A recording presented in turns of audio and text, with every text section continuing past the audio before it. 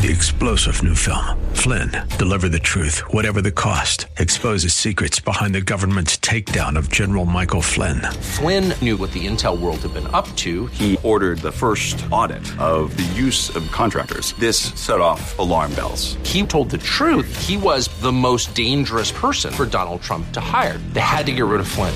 Flynn, deliver the truth, whatever the cost. Available now. Watch it today. Go to salemnow.com. salemnow.com.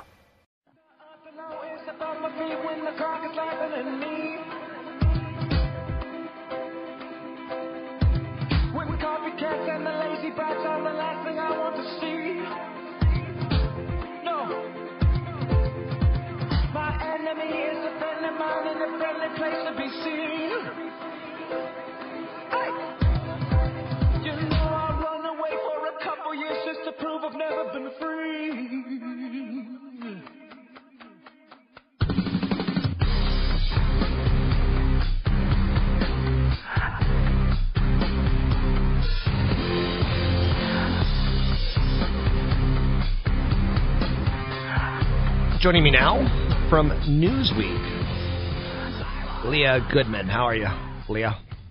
Good. How are you this morning? Doing well. Tell us a little bit about yourself.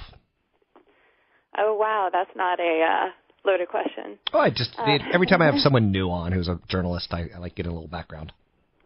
Yeah, well, I have been writing for Newsweek for a couple of years, and I come by way of a financial background and started at the Wall Street Journal. And originally, I think my family always laughed because I was such an artistic child. You know, they thought I would be a painter or maybe a fiction writer, but nobody ever really thought I would write about finance. But I just sort of caught the bug, and I really enjoy it. Good. I would say that I fell into financial media kind of the same way. But with that said, I really enjoy it. I like, bringing stories to the people that help them get to retirement. You recently wrote for Newsweek an article entitled Millennial College Graduates, Young, Educated, and Jobless. Are they still jobless? Because some of the data seems to be, the job market seems to be improving. Yeah, so we're getting close to a 7-year low in unemployment, which is wonderful. And in May, the unemployment rate was 5.4%. However, millennials are just getting completely left out of this recovery. And, this time last year, 40% of the unemployed were millennials, and that really hasn't changed, and it could get worse as more of them graduate. I think about 2.8 million are graduating with bachelor's, master's, and PhDs just this season. And so the question is how are these people going to get jobs, pay off their student loans, and, get started in the world? Let's talk a little bit about that. Obviously, millennials are 18 to 35. There's a lot of different angles that we could take on them. We could talk about the college debt that they have. We could talk about how they're internet savvy and all they've known is the internet their whole life. We could talk about how they've only seen really a rough economy since college.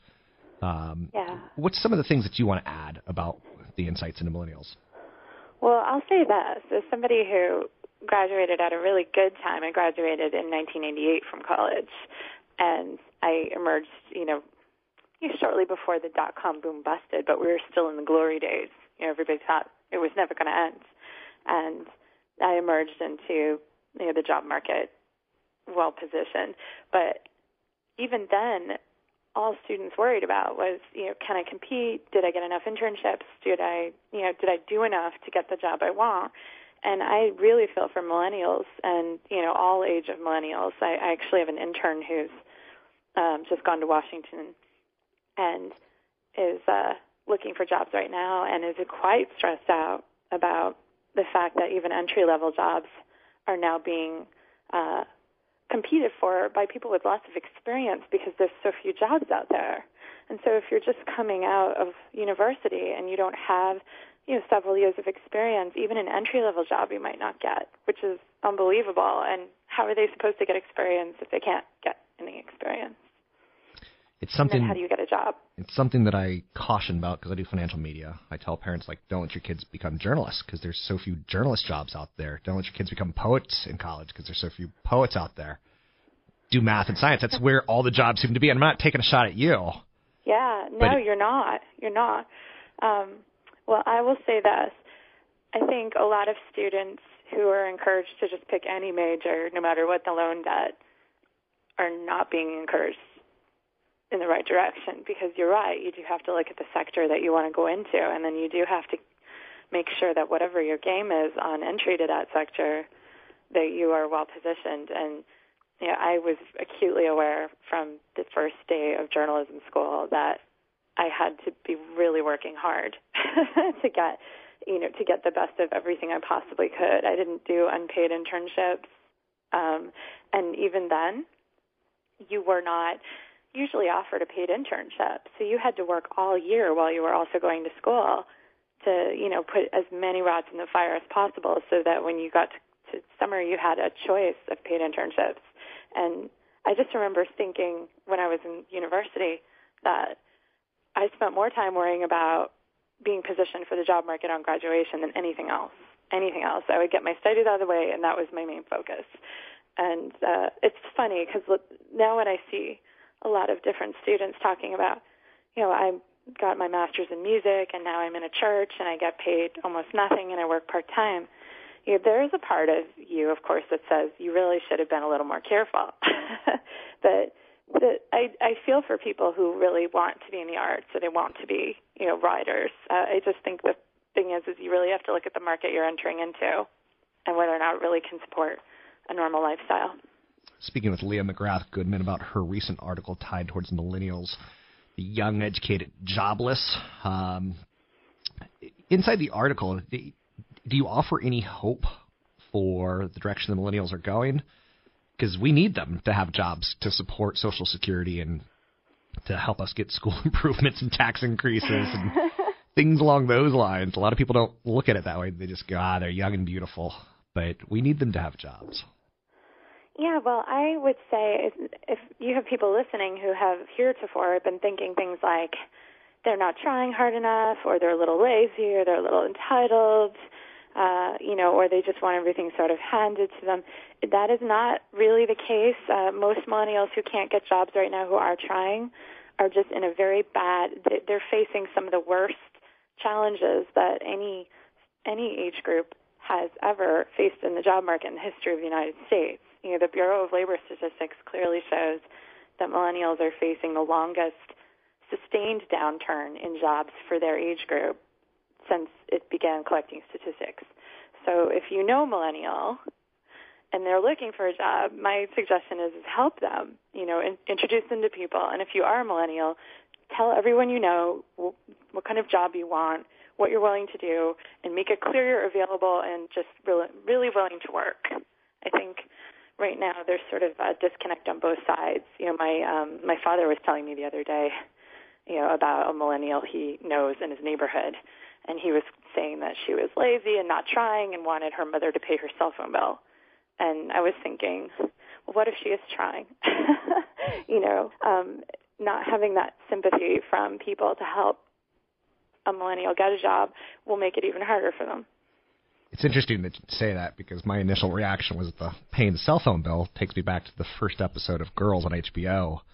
And I think a lot of us Americans who are successful and doing well, we get our images of millennials from shows like HBO Millennials, HBO's Girls, and it's just not accurate, because people in Tennessee are totally different than people in New York, or totally different than California.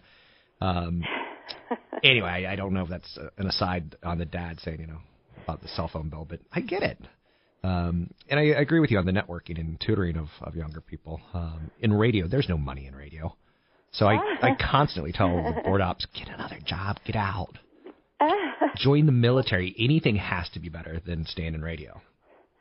I personally feel like whether you want a job in radio, you want a job in journalism, you want to be an investment banker, that you need mentors. So if any of your listeners know any millennials who are struggling, it's really important to have help. Everybody needs it. And I personally, this is just me, I'm 38 years old, but I feel fairly protective of the younger generation struggling and trying to come up, because I'm acutely aware of the fact that, some of us older generations have been really bad at creating a situation that has been, beneficial for those trying to come up. Right now you're looking at a landscape where they have pretty much the highest burden ever of student loan debt average per student. You have a situation where they're being asked to also subsidize the health care of older generations through Obamacare and some of these other measures that are, more or less profiting off the health of the youth to support, those who are older. And yet a lot of these older generations are directly responsible and have played key roles in the financial crisis that has made it so horrible for some university graduates as they try to get jobs. So I really feel we have a duty to do what we can to make things better for the millennials we know, because I would have never wanted to graduate into this situation. Speaking with Leah McGrath Goodman, published author, as well as writer-journalist with Newsweek. Anything else that you want to add from your recent story on millennials? Anything that adds a little color as we wrap up? Well, I think probably one of the things that interviewing some of the university folk who either have been studying this issue, either wealth gap issues or job issues for young people, a lot of them have pointed out, including some of the more prestigious universities, that even amongst the most prestigious universities, there's an argument about whether or not universities are really supposed to prepare students for the job market or focus on enlightenment, the sort of what we understand as the liberal arts education that's supposed to make you a critical thinker when you go out into the world. I would argue that's fairly antiquated. Most students wouldn't want to pay, roughly $100,000 to become better critical thinkers. I would think that they could probably spend less money and still achieve those ends. So it sounds like more universities need to get on board with becoming directly responsible for integrating work with studies so that students can graduate with experience and be ready to go. Thanks for joining me today. It's Leah McGrath Goodman with Newsweek.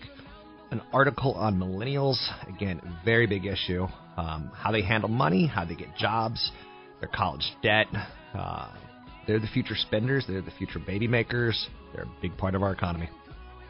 I try not to speak the politics, but it's impossible.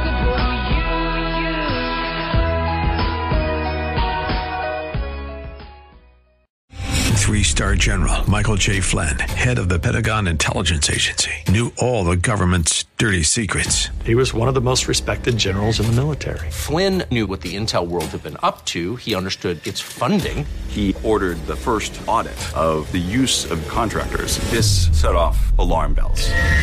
The explosive new documentary, Flynn, Deliver the Truth, Whatever the Cost, uncovers the facts behind this scandal. Flynn told the truth. He was the most dangerous person for Donald Trump to hire. I find out the worst enemy that I'm going to face in my life is right here in America. They took my assessment and they wanted me to change it. And I was like, I'm not changing it. They had to get rid of Flynn.